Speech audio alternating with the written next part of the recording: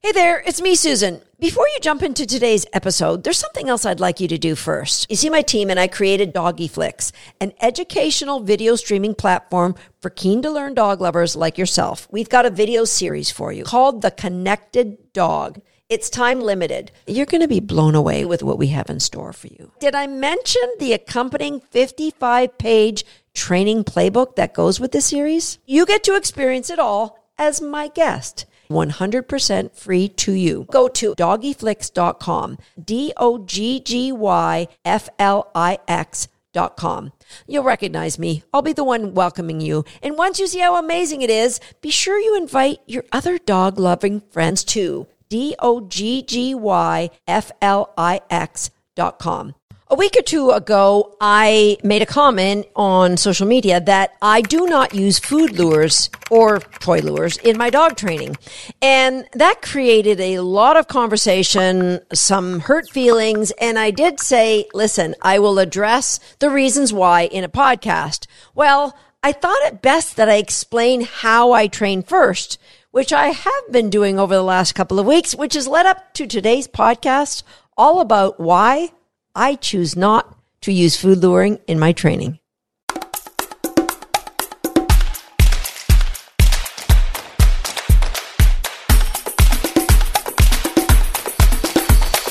Hi, I'm Susan Garrett. Welcome to Shaped by Dog. I am going to preface today's podcast by saying I was taught to food lure way back in the 80s. The books I read back in the early 80s, all about dog training. I was training other people's dogs back then. They were all about lure and correct. The first school I went to taught lure and correct. I started teaching for that school. I learned how to lure and correct so well, I ended up having Jack Russell Terriers that got perfect scores in obedience. My Border Collie was one of the top obedience, agility, and flyball dog in all of North America. So I learned to do it and learned to do it exceptionally well. So why change, Susan? Before I get to that, I'm going to state what I saw back then as some of the advantages to using luring in your training. First of all, it's simple. It's super simple for somebody who is an educator of people, how to teach them how to train the dog with a lure. Just stick the cookie on the nose and get the dog to move into position. So I don't have to explain it to you. You probably have lured a dog at some point in your life. So it's easy for the educators to teach the people how to get their dogs to do something, right? Sit down, stand, come, spin, whatever it is that you want to do. Number two, you're in with the vast majority. I would say of all the people who use positive reinforcement using food, I would say probably it's 95, 98, maybe more % of them use food lures as part of their training, at least to initiate training. So I am definitely in the minority when I say I don't use food lures in my training. And I'm going to include my mentor in this. So Bob and Marion Bailey, they would say in their lectures way back when I would sit in their class, listen, just get behavior to start. If you don't have anything, get behavior. People would say, could we use a lure? Yeah, if you know what, do what you need to do to get behavior. They would say that. Now, Bob and I have gone back and forth on this, but I'm going to share today why I don't use it and I don't teach it. Okay, I'm sticking with the advantages though. Advantage number 3, it requires very little understanding of the science of dog training. That we're in an unregulated business here in the dog training world. So as soon as somebody has a pretty well-behaved dog at home, they can actually go to a park, hang a shingle and say, hey, dog training lessons, $25 an hour. All they have to teach you to do is get your dog to follow the cookie up, down, around, beside me, heel, whatever it is that most classes would teach. They could teach it with a food lure. They don't have to understand about dogs' emotions or reflexes versus operant behavior. So just put a cookie on the dog's nose. It's super easy and anyone can call themselves a dog trainer. Now, I want to say, I'm not being disrespectful to the very high level trainers out there at the elite level of dog training who use lures in their training and are exceptional dog trainers. There are a lot of people at the top level of all areas of dog sport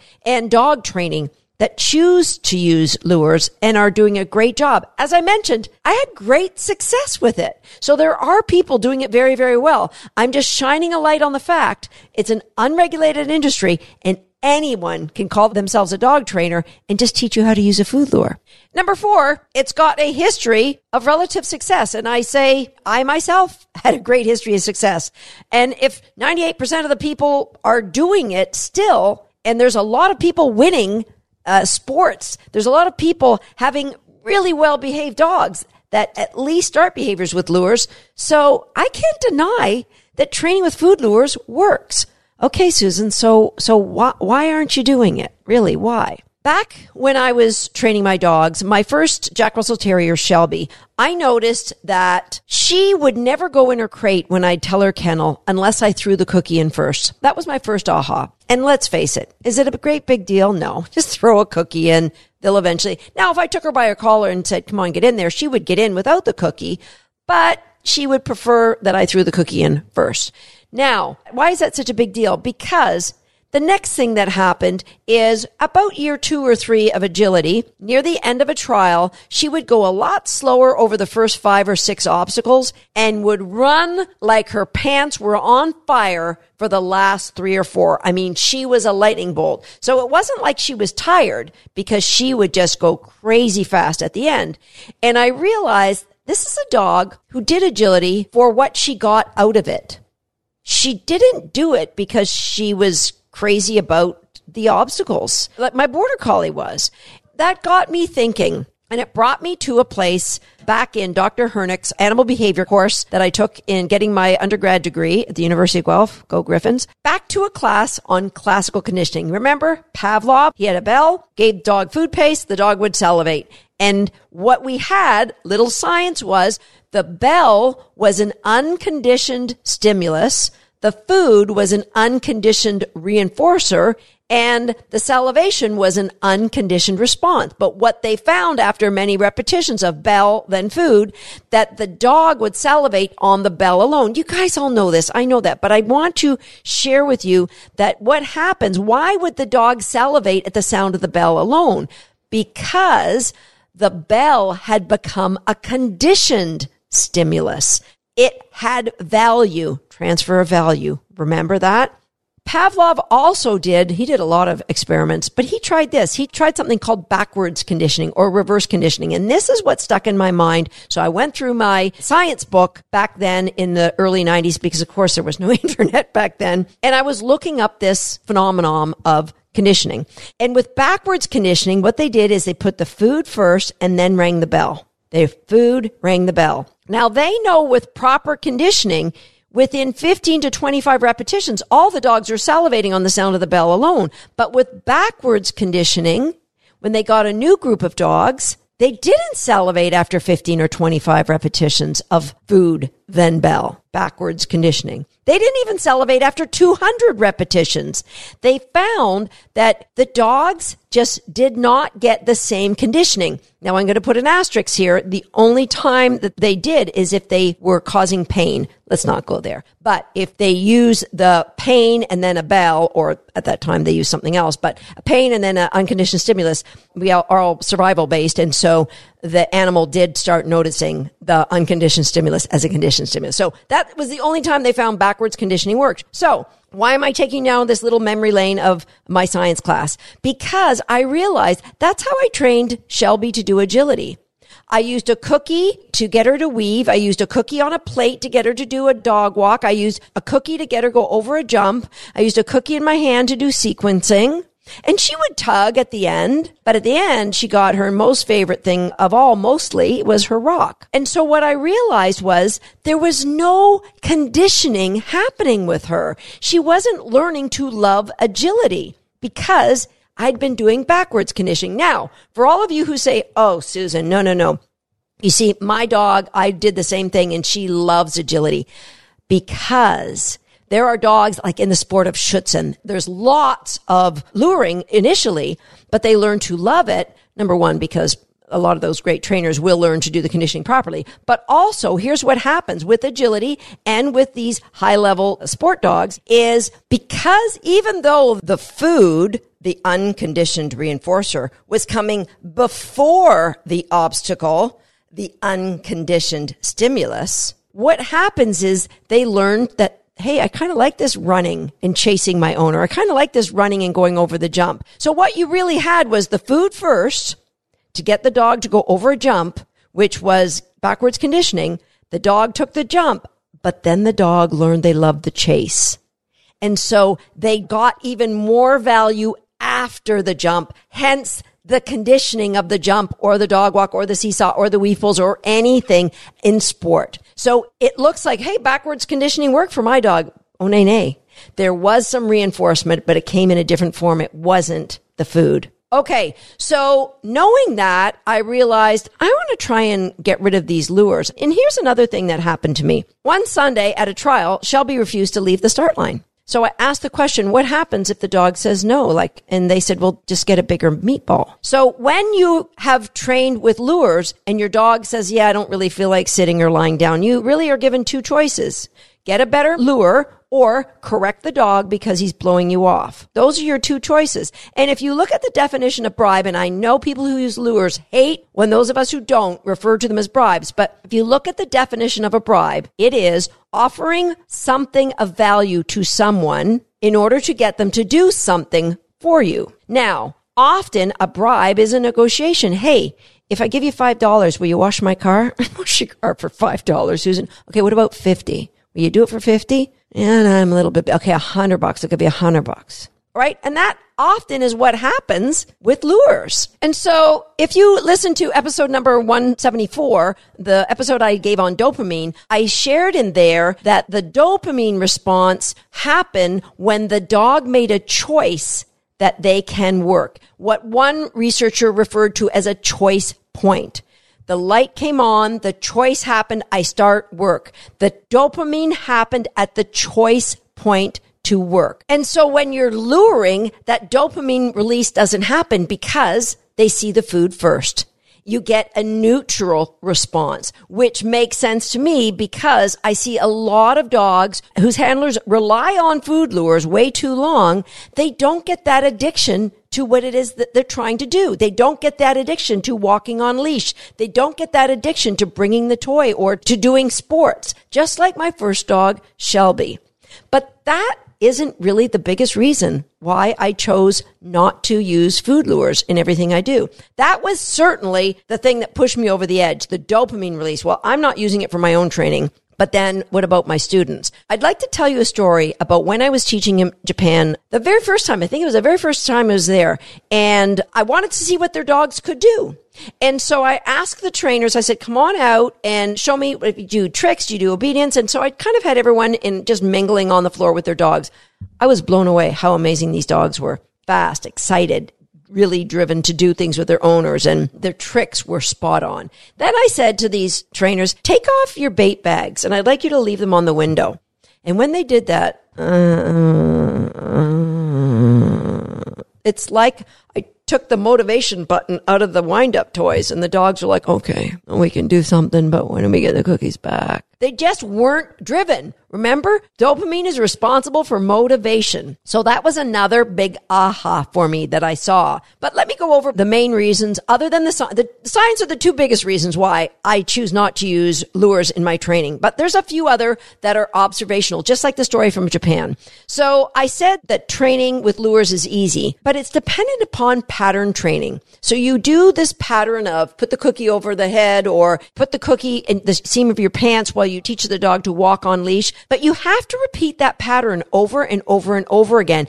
Some books tell you hundreds of times, depending on the behavior, like healing, it might take thousands of times of walking with the cookie there for the dog to really understand, no matter what the distraction, you need to stay on my seam. Just like a GPS. Have you ever used a GPS? If you have, you've been lured. Because if you get somewhere with that GPS and then it goes on the fritz, you're unlikely to get out, right? You likely have no recollection of even the last turn you made to get into your parking spot because the GPS lured you. It requires a lot of patterns for your dogs to get the behavior. And some breeds of dogs, you know what? I'm so over it after the 10th pattern.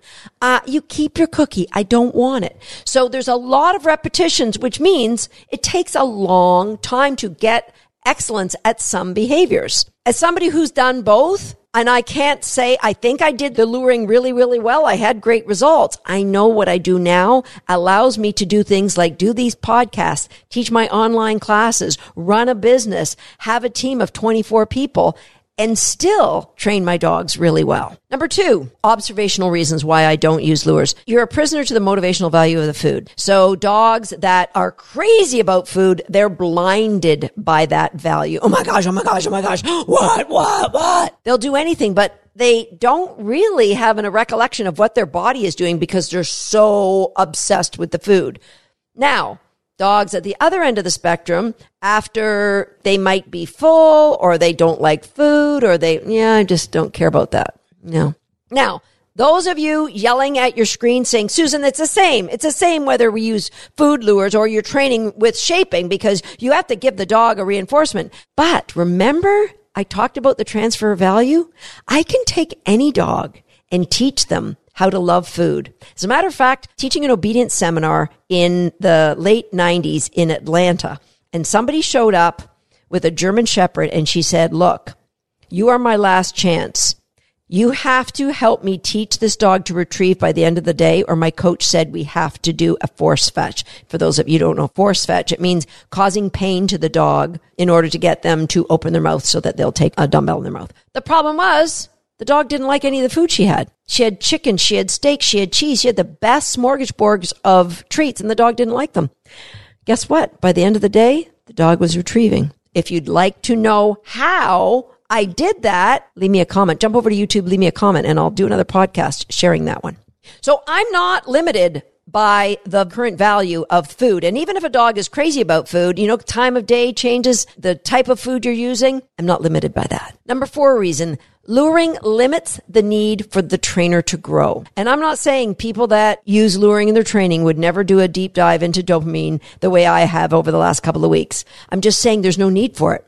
It's about how well you can lure, what you can use for a lure. There's no need for it. Training the way that we train, you have to always be open to learn new ideas, always be open to grow, experiment, try different targets, use different motivations. Like there's so much more involved in training in the way that we do. Number 5, you kind of develop a lumping mentality when you lure, in that you're often luring final behavior. For example, the first time I taught my dog a seesaw, you got the cookie, you kind of got the dog to go in the middle, have them wait a little bit, give them a cup of cookies, and then get them luring along to the end. You might hold the little bit of the seesaw and then let it come down. But that's a luring mentality. You lure the final thing. If you watch my YouTube video on how I teach it down, there's several different ways that I do it, but I'm using targets, so I'm actually not teaching the final behavior all at once. Everything is taught in slices, and the nice thing about everything being taught in slices is that I have layers to go back to when my dog says, I don't want to do that behavior right now. So if my dog says, I don't want to do that behavior right now, I go, okay, what layer are you not crazy about? I want you crazy about all the layers. So I'll just go back to my fundamental layers, get the dog crazy about them. And they never say, I don't want to do that behavior unless they're sick. And I'll give them that when they're sick. Number 6, a lot of dogs that are used to being lured have so much hand focus. So they're really obsessed about hands or pockets. And yes, dogs who are trained with shaping, they get reinforcement. So they may be obsessed with where the food is coming from, but we can keep the food on the floor and just grab a handful when we want to, because the food, they understand, comes after the behavior. There's no sense even looking at it before. Number 7, dogs who are lured will wait to be told or showed what to do. So people will say to me, oh, I tried that shaping. It doesn't work with all dogs, My dog, and it just didn't work for it all. Think about this fact that our good friend B.F. Skinner, I like to think we're good friends. Okay, in my mind. B.F. Skinner stated, reinforcement builds behavior.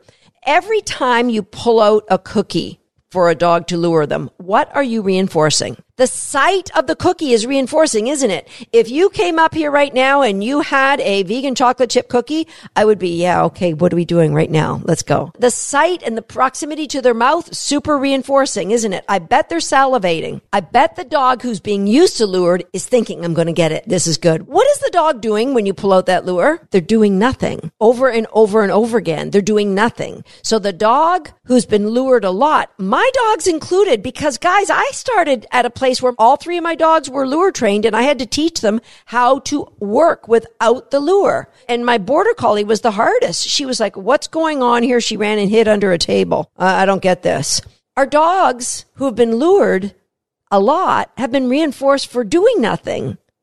We have told them what to do. Don't pull ahead, back here. Don't go out to the side. I will tell you when I need you to do something and how to do it. And so it'll appear like those dogs aren't good at shaping, but you just have to kickstart them and they will be great at shaping. Number 8, it takes a lot more time to create complex behaviors with lures. And some of them, I honestly don't know how you would do it. So targeting legs. So my dog will point his back leg, point his other back leg. That's not captured.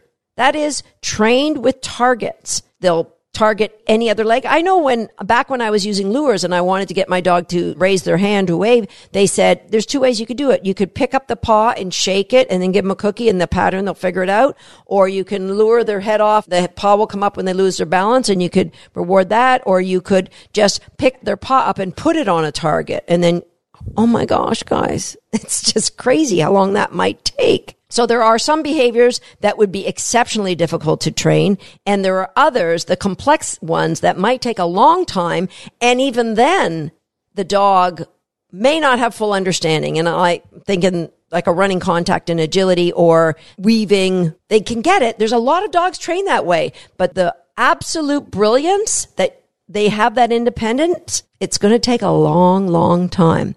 I'll give you an example. Our 17-week-old puppy has got really great heel position. We're never going to put her in obedience, but it's just through the target training that she understands to walk at our side. It's beautiful. And she's 17 weeks old and there's no food. We don't even have to have food on our body. It can be out there and grab it as we go by. Number 9, and this is a biggie. What you learn first, you learn best. So this is one of the big reasons why I don't teach luring to my students, because at a time of stress, you go back to what you learned first. So even if I taught you, super important that you need to fade the lure. Oh, well, he couldn't do it, so I had to bring the lure back because I didn't really want to correct him. So it's what happens when you call your dog and he doesn't come when he's called. Well, then you might squeak a squeaker. That's a lure. You might go, cookie, mommy's got a cookie. A lot of times when you have that lure mentality, when the dog does something you don't want to see repeated, in order to stop it, you offer up a lure. If you've never been taught to lure, and none of my students, even my online students, none of them have ever been taught to lure by me, then you don't go back to that. You don't revert to that. That isn't in your toolbox.